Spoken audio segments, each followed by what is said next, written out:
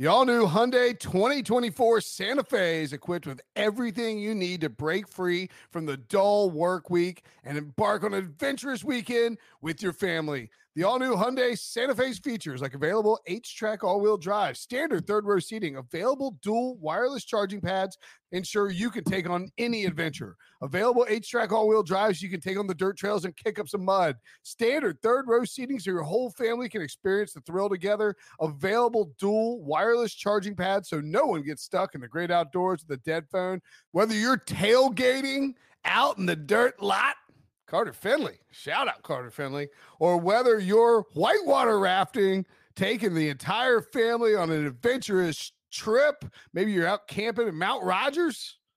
I used to go as a kid. Wish my parents had a Hyundai Santa Fe. The Hyundai Santa Fe is perfect for your family outing.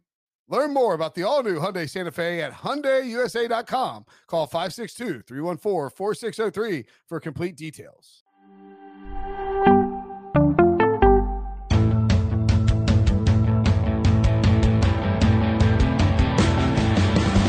What's up, everybody? Welcome to the Pick Six Podcast, CBS Sports Daily NFL Podcast. I'm Will Brinson. I'm your host. It is Saturday, June the 26th, and we're going to break some top 10 offensive linemen. By the way, happy birthday to me. We record these early, so it's not actually my birthday, but happy birthday. Happy early birthday to me.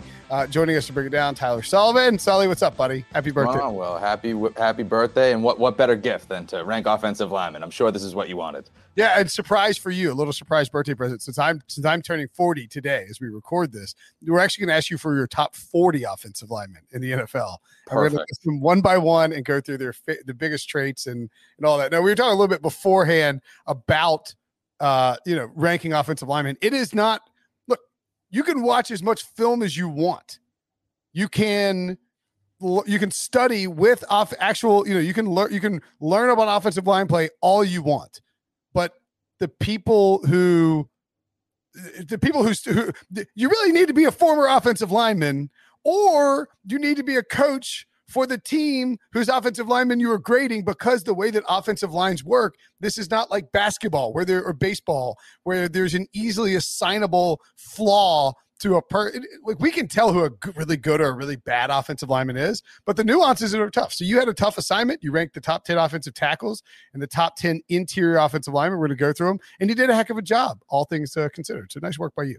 Thanks. It's so, you'll read this list and it's all the guys that are probably supposed to be on there. I mean, we'll talk about probably the guys that just missed, and they're certainly, should be considered elite and all of that. We can identify who's elite. It's actually harder when you get into this top 10 and you're trying to figure out, okay, why put this guy over that guy? Who is actually the top tackle or top interior lineman in the league? It's when you start to split hairs between all of these guys. That's when it gets really difficult, like you were saying. Well, and we did top defensive lineman with Jared Dubin. I think maybe that one might not even be up yet. But the point being is that even then, you get Cam Hayward, gets in your Twitter mentions like, oh, I'm number 6. It's like, well, I mean, I'm not saying you're bad. Right. I mean, all of these guys that are on here, and even the ones that are on the just missed, I totally understand why you would be miffed is why I don't rank you in the top 10, but you are certainly still in a class of your own when it comes to offensive line play.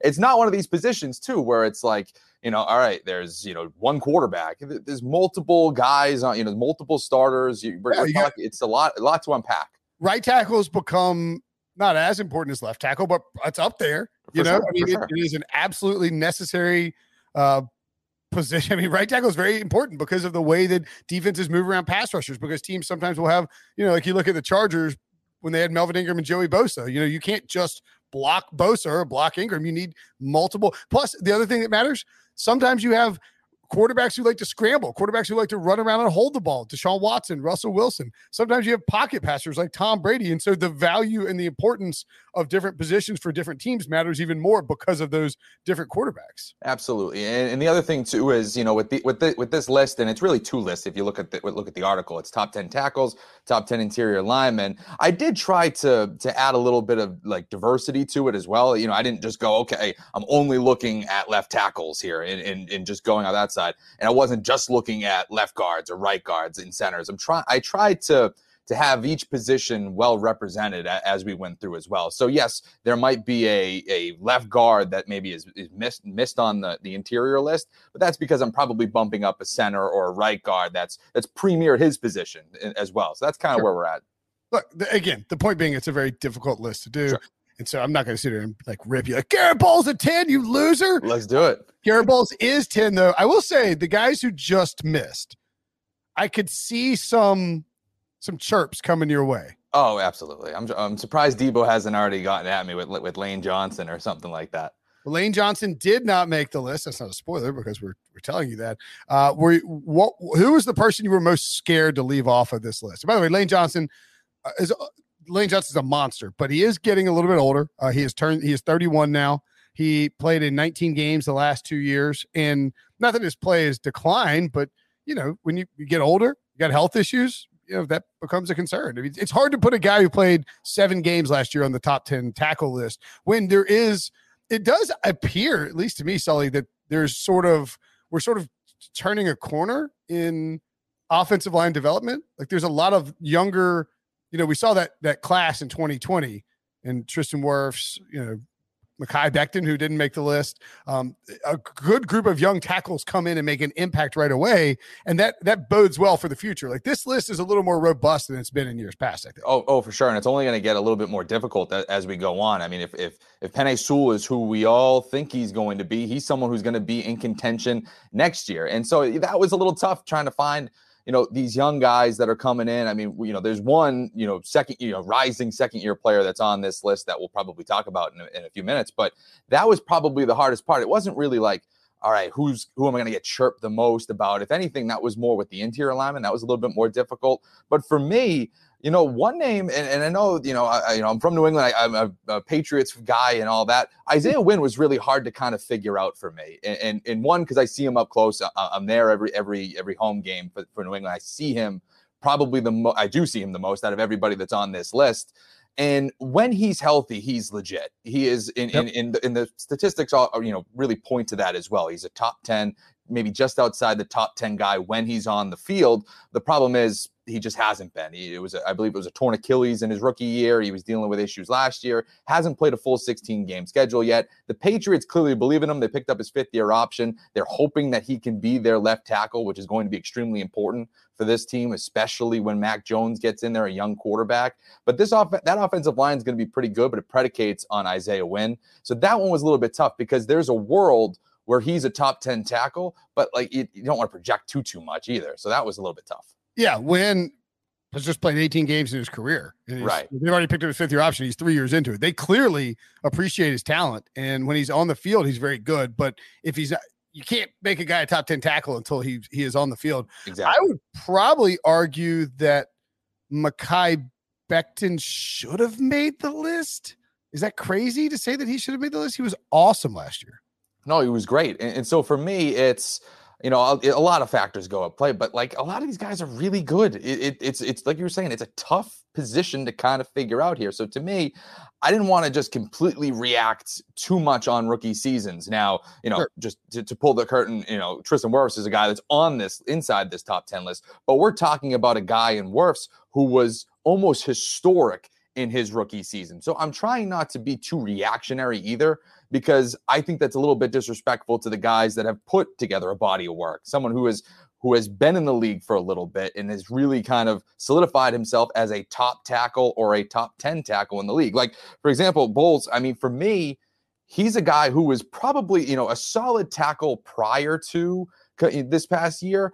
But the big issue for him was penalties, and it was just it was really hamstringing his career. Tons of them. It was I believe it was almost historic in the terms of how much he was compiling over the first few years of his career. But he was able to bring that down, and to me, his numbers were fantastic. So he was more well-rounded, wasn't hurting the team with penalties.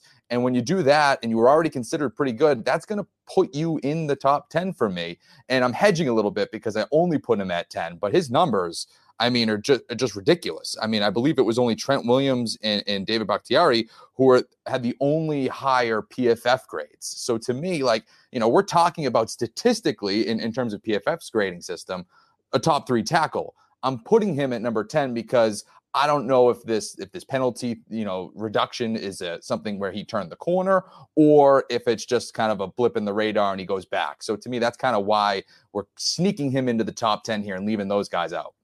Yeah, I believe in 2017, 2018, and 2019, he was, I think, the only player in the NFL to record double-digit penalties. There's not holdings and, mostly holdings, false starts, et cetera. I believe, largely.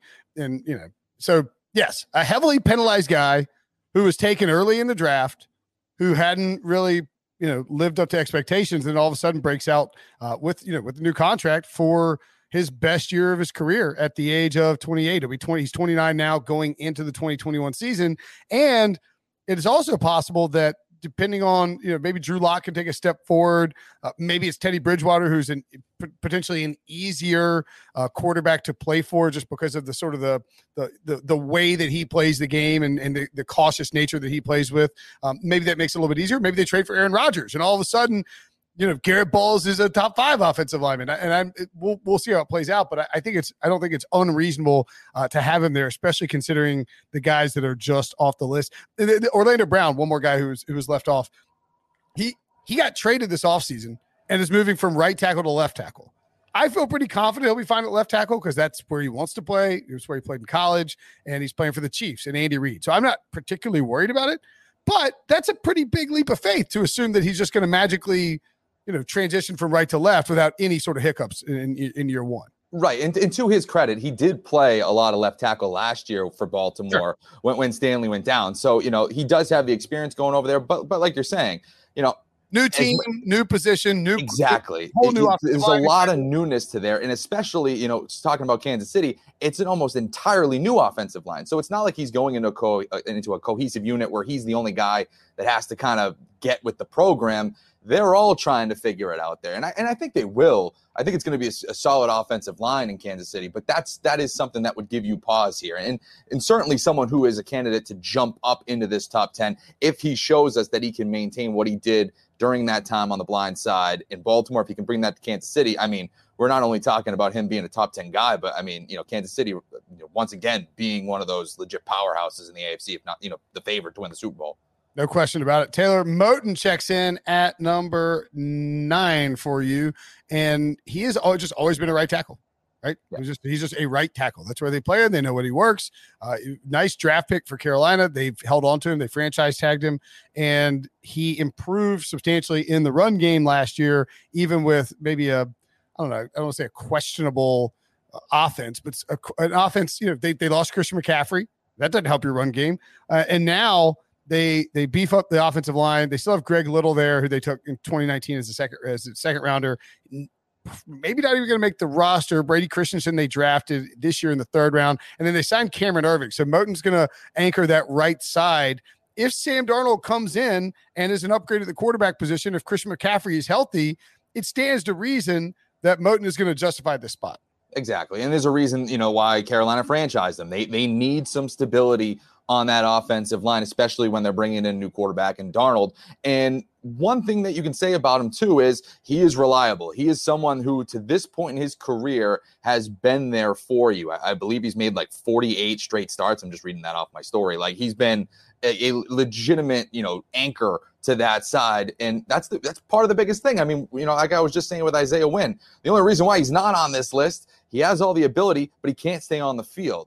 When we move over here now, it's a guy that you can almost lock in every single week, and he's only allowed 10 sacks throughout his career, according to PFF. So, I mean, you're talking about someone who's not going to really shoot you in the foot and will always be there.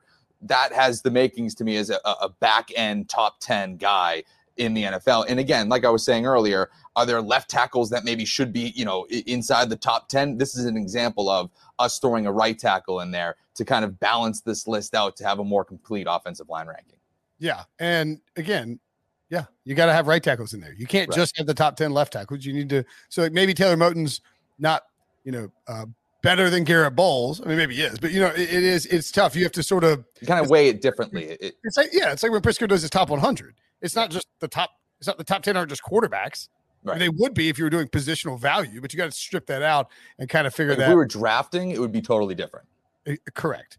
Yes. At number 8, Jack Conklin, who was a fantastic signing by the Cleveland Browns last offseason or 2 off seasons ago? Last offseason. First year in Cleveland. The Titans actually drafted him in the first round and then didn't use the 5th-year option on him, and then couldn't sign him to a new contract because they had a bunch of guys popping up at the same time, let him walk into free agency. The Browns scoop him up, drop him in at right tackle there. And in Kevin Stefanski's offense, it was perfect. And Conklin was fantastic and helped sort of be one of the motors that got the offense, that got that run game going. And that's why he finds his way on this list. And I'll tell you this about Conklin. And to me, this whole Cleveland Browns offensive line was really tough. This isn't the first Brown this is the first Brown we're going to talk about, but not the only one, because this offensive line is probably going to be the best in the NFL next year, or at least it's going to be in the conversation. They were last year, in that conversation of being one of the better units in the league. So it is tough to kind of figure out, okay, how much is it him and how much of it is him just feeding off the skill of other players around him. I mean, that's part of the offensive line. That's what makes offensive line great. You can't just have one stud left tackle, even if you have that. We've seen in other teams that doesn't really translate to overall success on the line. So to me, Conklin is legit. He's a top 10 tackle in this league, clearly. And he's had a top 10 overall grade over the past few years here. I believe he was a top 10. He was top 15. He was one of the only guys who was a top 15 graded in pass protection and in run blocking. So you're talking about a well-rounded guy here as well. It was a smash signing for them last year. And it's kind of, bleeding into this offseason where the Browns are just continuing to make savvy moves, not huge splashes, but they are just they're pushing the right buttons for them to now be one of the teams that we're looking at and saying, could they make a leap here? Could they kind of make a bump up in the AFC? And when you have a guy like Baker Mayfield in Kevin Stefanski's offense, and now this whole unit is going into year 2 of that coaching staff, it's exciting to see what they're going to do. It's pretty wild that Conklin's career path, he was an all-pro his rookie season. It was his best season ever with the Titans, and he basically declined, not every single year, only played 9 games in 2018. But they didn't pick up his 5th-year option. That is wild that they would let him. And I don't really know if there was a great reasoning for it. I think they just thought it was sort of a flash in the pan his rookie season. By the way, I count 6 of the actually, no, it's more than that because Sheldon Rankins has changed. The 2016 draft it's really weird. It's full of studs. You have Joey Bosa, Jalen Ramsey, Ronnie Stanley, DeForest Buckner, Jack Conklin, Laramie Tunsil. The top 15 really, and they basically all changed teams. The only guy, Carson Wentz, Jared Goff, all changed teams. Bosa, Zeke Elliott, and Ronnie Stanley, I count as the only 3 guys drafted in the top 15 of that draft with really good players, multiple All-Pros who haven't changed teams. Just an odd fact. Musical chairs there. Yeah, very bizarre. But yeah, and now he pops back up in his first year with the Browns and is excellent. It seems like the scheme fits him really well. They want him. He is good at exactly what they are asking him to do. Perfect. And that's why he pops up there on your list. Number 7, Tristan Wirfs, a second-year player now for the Buccaneers.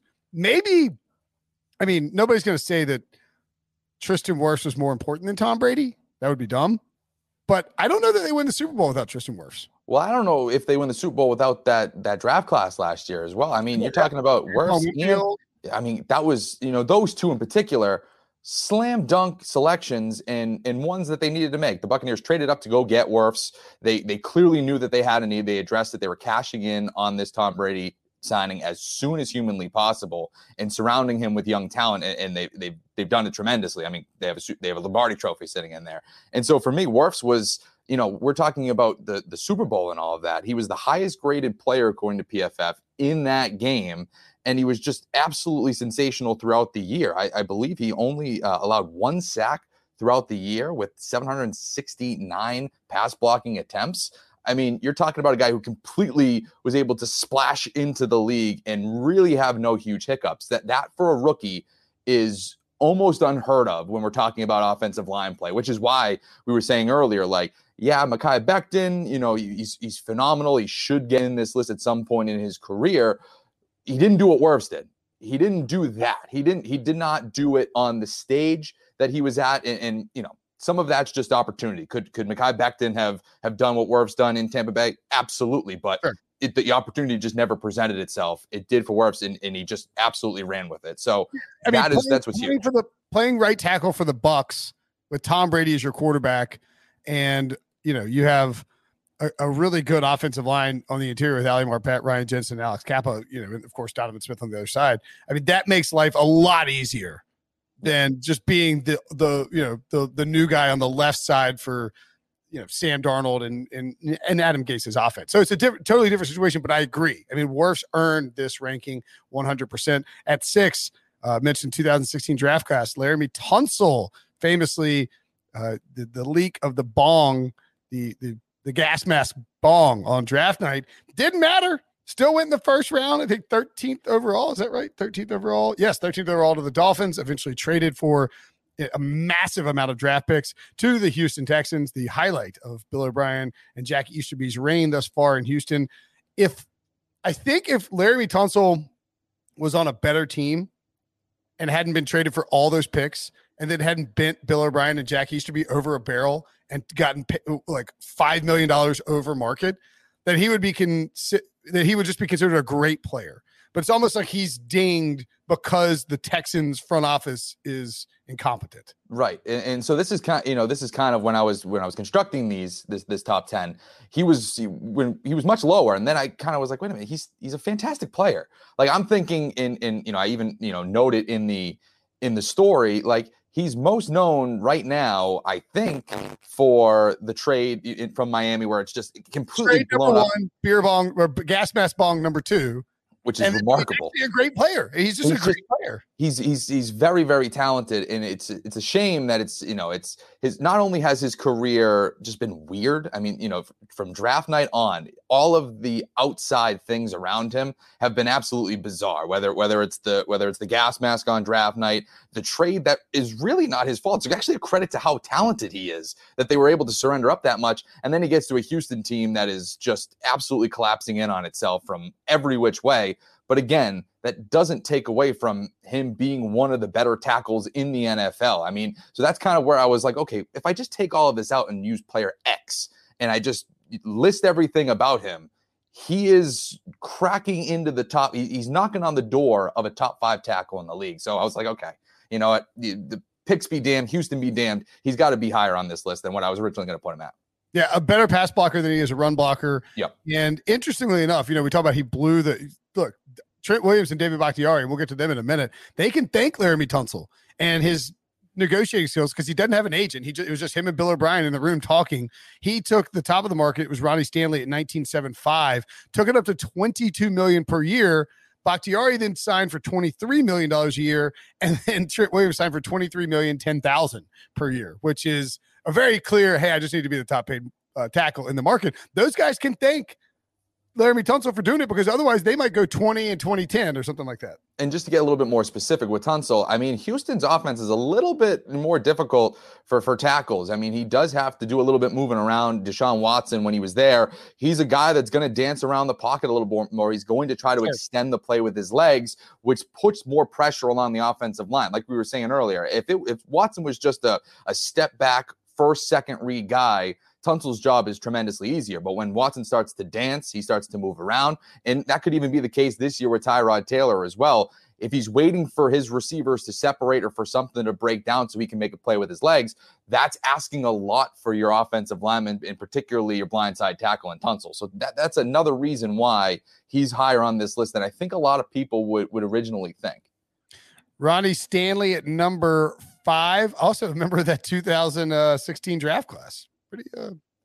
Yeah, we're talking about a guy who I think I had him as number 2 last year. I don't necessarily remember, but he's legitimately games, lost to a nasty ankle injury, was awesome before it, basically. Exactly. And so that's why you get pegged down a little bit. I don't want to completely erase you from the top 10 just because you got hurt, but you were still playing at a high level at the time that you went down. So I'm not going to just be like, you're completely disqualified. That's ridiculous. But you're going to go down from 2 to 5. I think that's a fair dip for a guy like Stanley, who we all know if he returns to full form, he'll jump right back up. A guy like Trent Williams last year was lower on the list because we just hadn't seen what he was able to do for a year. But then we're moving him up. We'll talk about him in a minute. Like, he's somebody who we're moving up because we've seen him put a body of work. He was able to bounce back after not playing. And so if we're sitting here next year, well, God willing, I'm sure Stanley, if he's healthy, he'll be right back up here inside the top 3.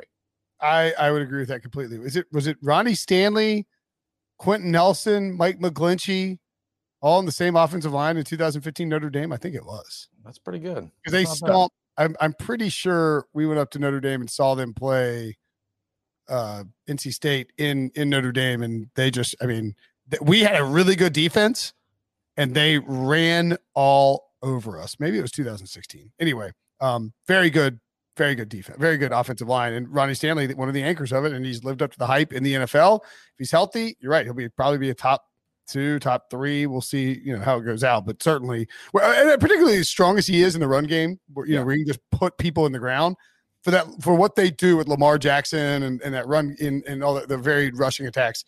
He helps a ton. It's very similar to Jack Conklin, where it's like perfectly situated with his team. That is a perfect match for what he's able to do with them.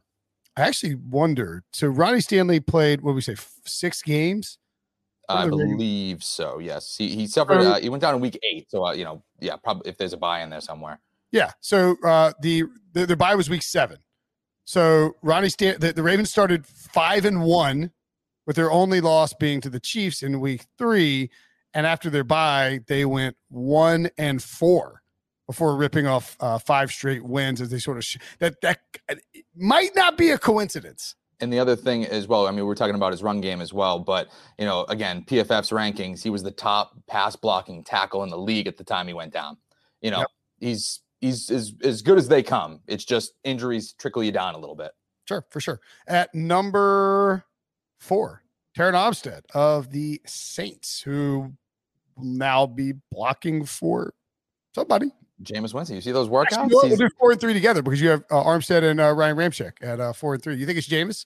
Yeah, right. He's doing those workouts where he's getting beat up, going around. I don't know what was going on. He's got I don't know. I believe it was just the main CBS Instagram account where it was highlighting all of Winston's workouts, and they're just wild. I thought Aaron Donald, playing around with knives was crazy. Winston's doing some oddball stuff, but hey, if you got him to a number 1 overall pick, so I'm sure it's working to some degree. And by the way, the reason why you think the Jameis or the reason why in my mind you want to go with Jameis over Taysom Hill is that you do have these 2 tackles in Terron Armstead and Ryan Ramczyk who have been awesome. Ramczyk was part of, I think he's missed maybe 1 game, and he could have sat out for that game. I'm not entirely sure. Since he was drafted as part of that legendary 2017 draft class for the Saints with Marshawn Lattimore, Ryan Ramczyk, and then Alvin Kamara along with Marcus Williams. It was just changed the entire direction of the franchise with that draft class. And if you have that kind of offensive line and you can coach the turnovers out of Jameis, you can win with him. It almost feels like a waste to use Taysom Hill. Yeah, it changes the whole dynamic of what Winston can do. You're talking about not being under pressure. We talk about a lot about the, like Joe Burrow, for example, a guy coming into a new system. I know Winston's not a rookie, but he's, taking on a new system in a new town. And you're asking him to do all these things, get a feel for his new weapons, get a feel for the NFL, get a feel for all this stuff. But his offensive line is completely falling, apart around him, and he gets hurt, and he can't even really figure anything out. Winston was under pressure a lot in Tampa Bay as well. I know we're talking a lot about how great Tampa Bay's offensive line was with Brady, but it wasn't particularly great over the last few years of Winston. He had a great interior. Marpet was great. Jensen. A lot of those guys were solid, but he still was under pressure a lot. Now in New Orleans, there's at least an opportunity where you have your top 2 tackles, which is the best tackle duo in the NFL. There's really no excuses for you to hold the ball. Even if you hold the ball a little bit too long, you should be able to figure some things out and limit those turnovers there. So, it's a great opportunity for Winston. He's got, as solid of a tackle duo as you can ask for in the NFL. If he ends up being the guy, I'm with you. I think if they throw Taysom Hill in there, it'd be an absolute waste. But, Ramczyk, he's been absolutely healthy throughout his entire career. I think he's only played 95%, 95% of the snaps throughout his career. Like, that's as few as it's ever gone throughout a season. And when you talk about Armstead, I think it was, where is it now? I have it right here. 4.1% of the time he's allowed pressure. That's it throughout his entire career. Every time in pass blocking situations. I mean, that's just, it's insane. I mean, but that's what we're talking about here and why it's so crazy to try to, figure out who goes on top of who. I mean, we're talking about like decimal points in how great they are at protecting the quarterback and helping in the run game. It's a fraction. It's coming down to that fraction. So again, New Orleans, they have nothing to worry about at the tackle positions right now heading into 2021. They're set for a little bit. The top two guys we mentioned earlier is the top two contracts for offensive tackles. Trent Williams at number 2 and David Bakhtiari at number 1. Look, I mean, we don't have to dwell on it long. Trent Williams should have been the comeback player of the year last year, as I declared, but Alex Smith, of course, wanted. Williams is an awesome signing, an awesome trade, for the 49ers. And then he goes out there and just destroys dudes in an offense he's very comfortable in. He just knows the offense, and he's a perfect fit for it because he's so fast on his feet. He's a punishing blocker, lethal in the run game, and a great pass protector as well. You would have to, he is a critical piece of what the 49ers want to do. Now they had Alex Mack. That offensive line should be even better. And then David Bakhtiari, widely praised as, one of the best, maybe the best tackle in all of football. You have him at number 1. He's been the blindside protector for Aaron Rodgers, and that's not an easy job. We talked to Jordy Nelson about how Aaron Rodgers likes to work with receivers, but the same applies to the tackle, because you have to know that Rodgers does that.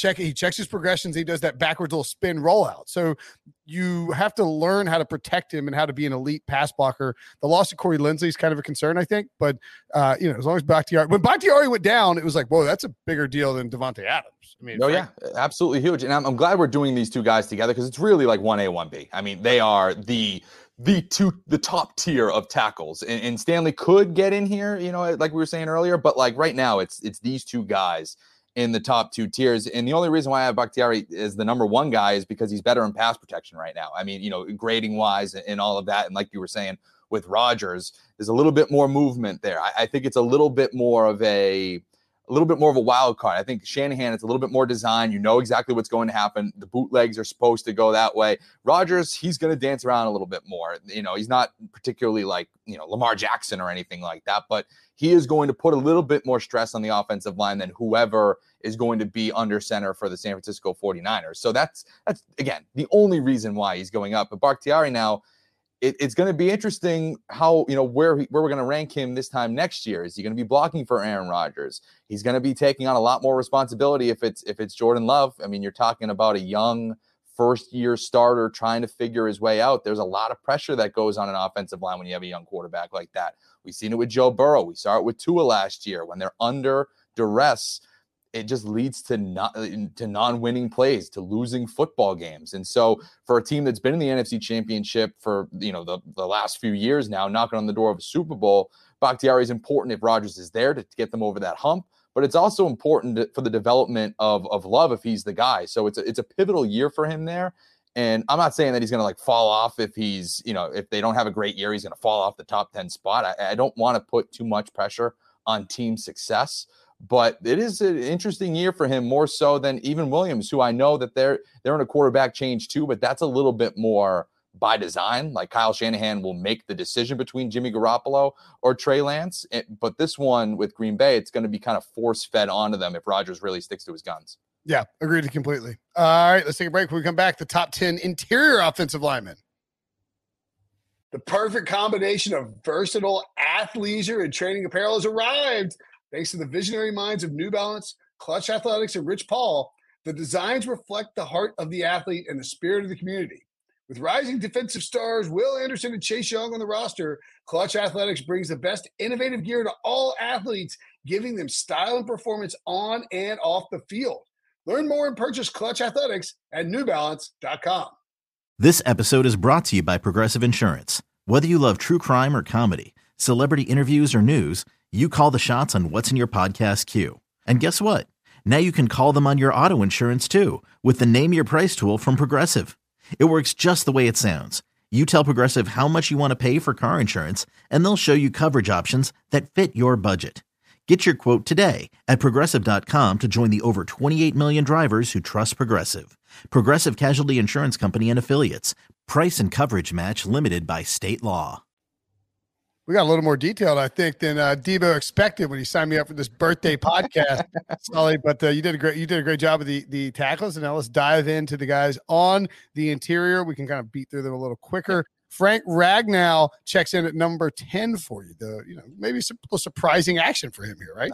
I mean, come on now. And this guy like fractures his throat throughout the year and still plays. I mean, come on, you got to give him. I feel like nails. I mean, I am obligated to put him in this list. But no, I mean, that game was unbelievable because I don't believe he gave up a sack, a pressure, or anything. He fractured throat. I mean, that's just, I don't even want to know what that feels like. I mean, if I have a night of drinking and my throat is sore the next day, I feel like I'm going to be I'm dead. So I can only imagine what that is. But, he's someone who is one of the best at his position. This is, again, we're starting into the interior lineman. You're going to get a little bit more of a not just left guards and all of that. It's going to be a little bit more of a collection.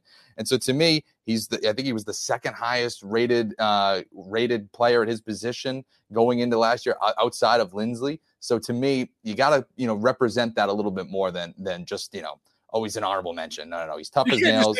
10 left guards on here. You got to have. Yeah. So who's the toughest? Just to look at honorable mention guys on the interior, Ryan Kelly from the Colts, Brandon Brooks from the Eagles, J.C. Treader, Jason Kelsey. So plenty of centers on there. And you have 3 centers on this list, and we'll get to them, but you can't go. You also can't have 7 centers. Exactly. I don't want to, there's a balancing. I can't go overload.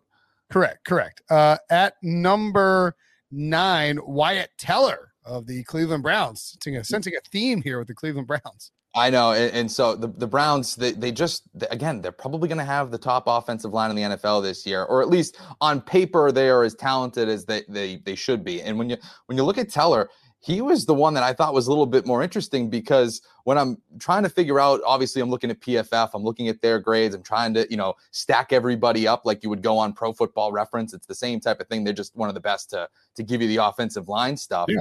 And you look at his leap last year. I mean, he had a 32, in their grading system, 36.2 points higher than it was the previous year. I mean, that is just a phenomenal jump. And he only played 11 games, so you got to kind of, ding him for that. But when he was able to play in those games, the Browns were able to rush for over 115 yards on the ground. They averaged 178.6 yards rushing. And when he was sidelined, that number fell to 81.7 per game. So, I mean, I think Nick Chubb really likes him. I think that Kareem Hunt really likes when he's on the field. So to me, when you have somebody who has made that big of a swing in a year, and again, you don't want to get too into the 1 year pops, but that's something that you have to at least highlight. That's notable. Yeah. And look, it's also easier sometimes. You look at this offensive line, they draft Jedrick Wills in the first round last year. You have, we mentioned J.C. Treader, just an honorable mention. Wyatt Teller, Jack Conklin, both guys on the list. And, of course, Joel Bitonio, who we'll get to in a second. I mean, it's easier when you're on an offensive line full of good offensive linemen to be a great offensive lineman. And that's not the fault of anyone else. It's just how it works. Rodney Hudson traded this offseason. Is he the only guy? Yeah, he's the only former Raider to make this list. They got rid of Gabe Jackson as well, but Rodney Hudson now at the Cardinals, switching teams. So new setup. We kind of dinged Orlando Brown a little bit for that, but you felt compelled to put Rodney Hudson in there anyway. Yeah, I think this is going to be a little bit easier. And Kyler Murray, the Cardinals offense is probably a little bit more complex just because he's going to be running around a little bit more. But we're talking about a guy who's played in the league. I think he's only allowed 3 sacks since 2015. I mean, that's just insane for a guy of his caliber. I was confused at the time why the Raiders decided to make this move. Everybody was. Is Rodney Hudson bad? No, he was good. No, he's really good. He's a good tackle. Kyler Murray should be very happy about this addition. I think he should be happy about this addition more so than like AJ Green and JJ Watt. I mean, this is one that I think is going under the radar a little bit because, I mean, admittedly, when your team gets AJ Green and JJ Watt and Rodney Hudson, we all know who you're going to talk about. You're not going to talk about Rodney Hudson, but right. but he still he might be the most important. The Rodney Hudson Instagram post. Right. JJ Watt Instagram post. But I mean, in all seriousness, I've always long maintained that you need to have a really good veteran center, quality center that you can pair with your young quarterback. And this is what Hudson gives them, for Kyler Murray. And that's sort of what Kyler Murray needs, especially maybe when you're trying to run maybe more tempo offense. You need somebody who is comfortable. He'll have to learn a new offense, of course.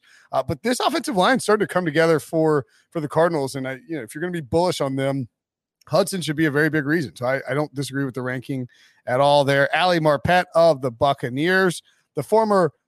Oh, I don't know if you wrote this in the story. Can you name what college Ali Marpet went to? I can tell you, it's Hobart. I know exactly. My buddy who played at WPI, he played against them. And he never lets us live it down. He's like, I played against NFL talent. Okay, man. You played Hobart, buddy. Marpet. So I was at the combine. He was 2000. He was drafted in 2015. So I was at that combine in 2015 when there was some buzz leading into it. Like, watch out for this kid from Hobart, Ali Marpet, young, small school prospect who might sort of move up the rankings.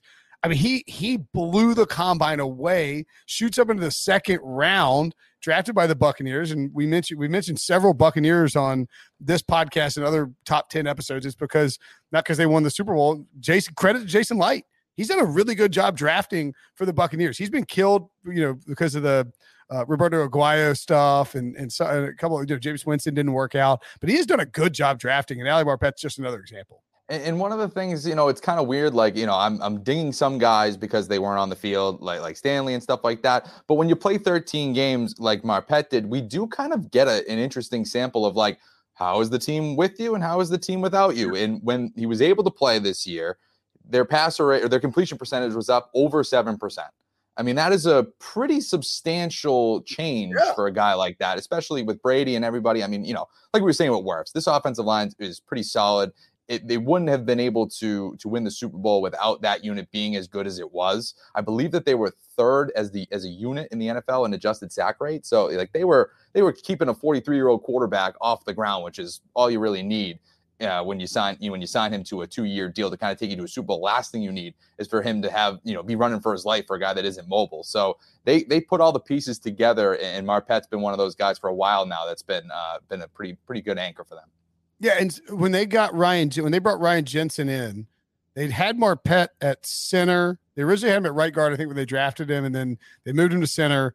And the last 3 years, he's been at left guard. He can play over the line. He can probably play tackle even if you needed him to in a pinch. But his play has elevated the most since they got him into that left guard position. He's gotten comfortable there, and it's made a world of difference. I don't think they don't win the Super Bowl without that defense. Right. Again, I'm not trying to ding Tom Brady. But they don't win the Super Bowl without that defense, and they don't win the Super Bowl without that offensive line. Yeah. That's just. I mean, look at the other side of that Super Bowl. Patrick Mahomes at this moment better than Tom Brady talent-wise, but he was running for his life because the offensive line just couldn't let him establish anything. Exactly, which we should really skip. I don't want to skip over Joel Bitonio, but we talked about the Browns already. Right. He allowed, I believe, 0 sacks last year. So right. he's very good. Very good. You're awesome. Sorry, Joel Bitonio. You are fantastic, and you deserve all the accolades. But the segue leads us to Joe Thuney, former Patriots player, former NC State player, who now will be trying to protect Patrick Mahomes after the Chiefs went out and made a huge splash in free agency to land him. Thuney's a stud, man. Yep. I know that the Patriots just probably, I guess they could have afforded to. They tried to keep him, didn't they? And he felt like the situation was maybe better in KC. I mean, you're blocking for Patrick Mahomes and working with Andy Reid. How is it not exactly what you want? Exactly. I mean, and this is a guy in Thuney who's seen contention year after year in New England, not last year, obviously, but he was here when they were competing for Super Bowls with Tom Brady. He has rings to his name. He certainly wants to continue that. His first 3 years or something crazy like that. He's been a key piece to that offensive line for, I think, at least 2 Super Bowls. And so, you go into Kansas City, that's not a bad move at all. Patrick Mahomes is going to be, they are the new New England in that category. Like, you're going to be contending every year. You'll be in the conversation. One of the best, if not the best coach quarterback duo in the NFL. And you're going to be a key fixture of protecting him, just like you did Tom Brady all those years. And he's been great. I mean, you've seen him, but like over the last 3 years, allowed 3 sacks. So 1 sack a year that he's accounted for. I mean, he's just one of the game's best left guards, somebody that I've seen up close and personal. And just quickly, for the reasons, New England didn't go after him, or, I believe that they did try to bring him back to some degree, but they're also at the time trying to figure out what's going on with David Andrews, the center there. He was able to re-sign. They also have Michael Onwenu, who's coming in. He's someone who is just in my just missed category for the interior lineman. He's going to start for them, I believe, this year at left guard. And he was someone who was just insane. He was able to move around all the offensive line like Thuney almost. So I think that there's a lot of confidence in him. And when you're getting into the $80 million range for Thuney and you have this young guy coming in, I think that was part of the motivation there as well. Again, they like Thuney. Thuney's fantastic, but I think that was probably part of it as well. I just ran into one. Greg Rosenthal. Greg Rosenthal actually ranked it as one of the worst deals in free agency. Beautiful. All right. the deal that Thuney got from the Chiefs. You know what, though? That ranks. I mean, that's a lot of money. I don't know.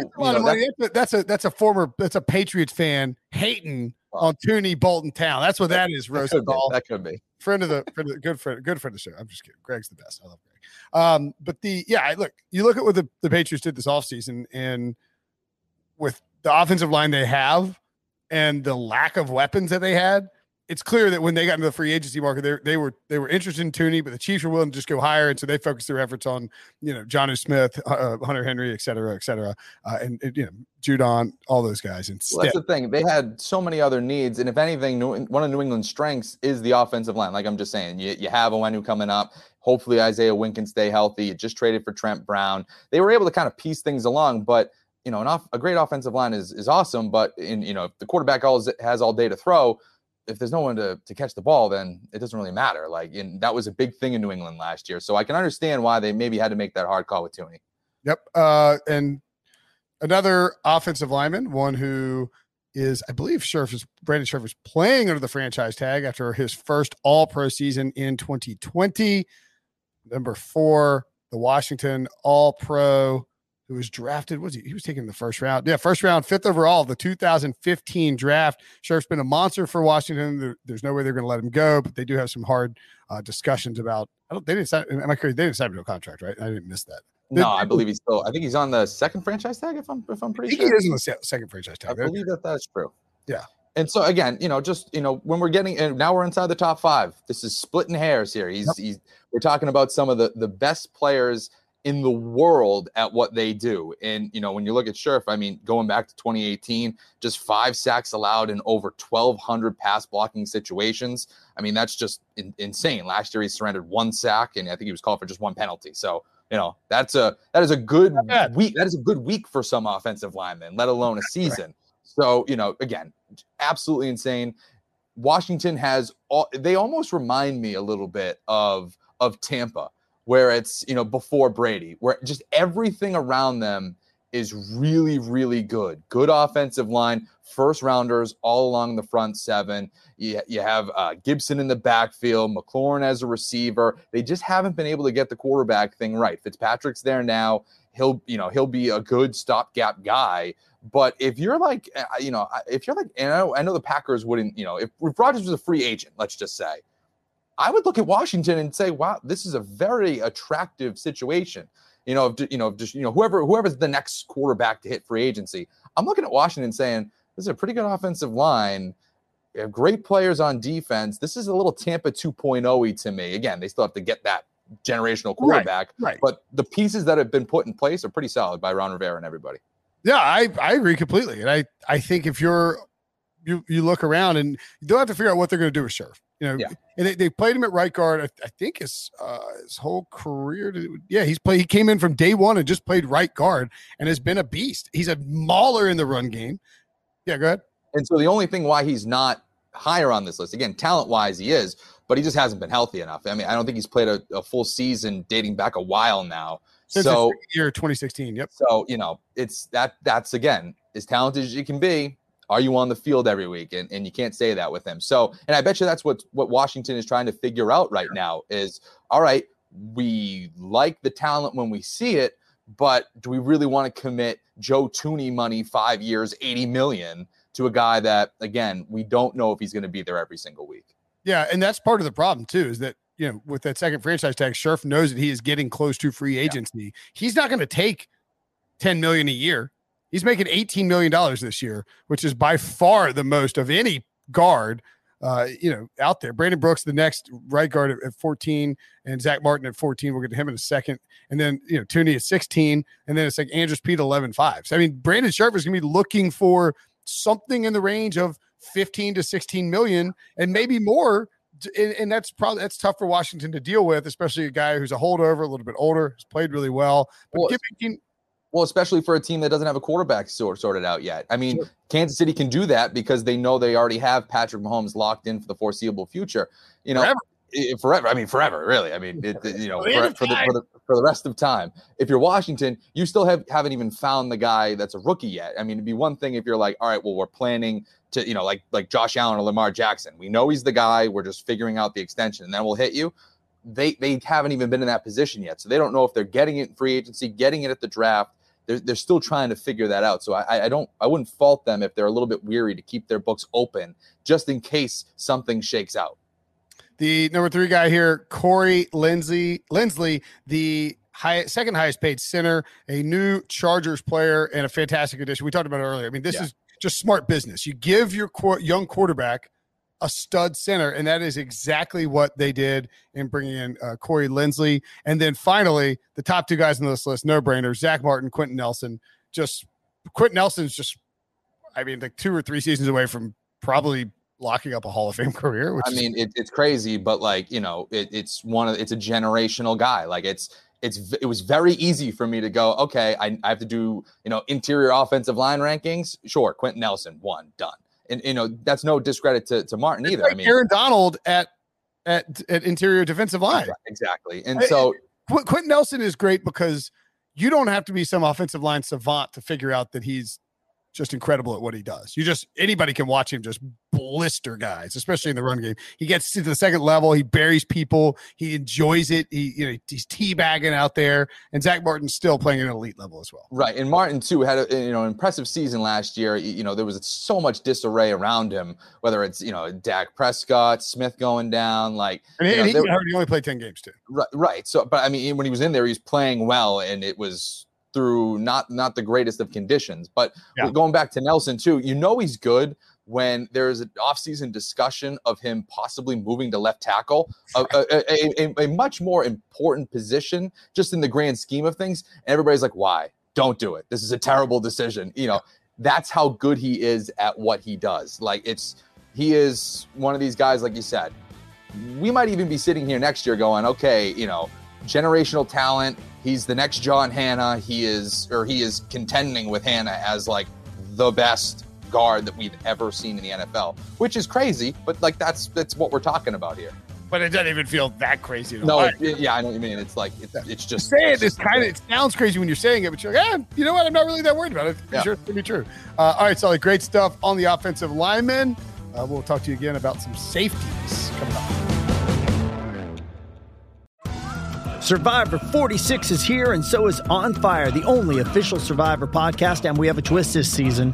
The winner of Survivor 45, Dee Valladares, will be joining us every week. We're going behind the scenes of the biggest moments, the how and the why things happen, and the strategy and analysis you can only get from someone like me, a Survivor winner. Listen to On Fire, the official Survivor podcast, wherever you get your podcasts.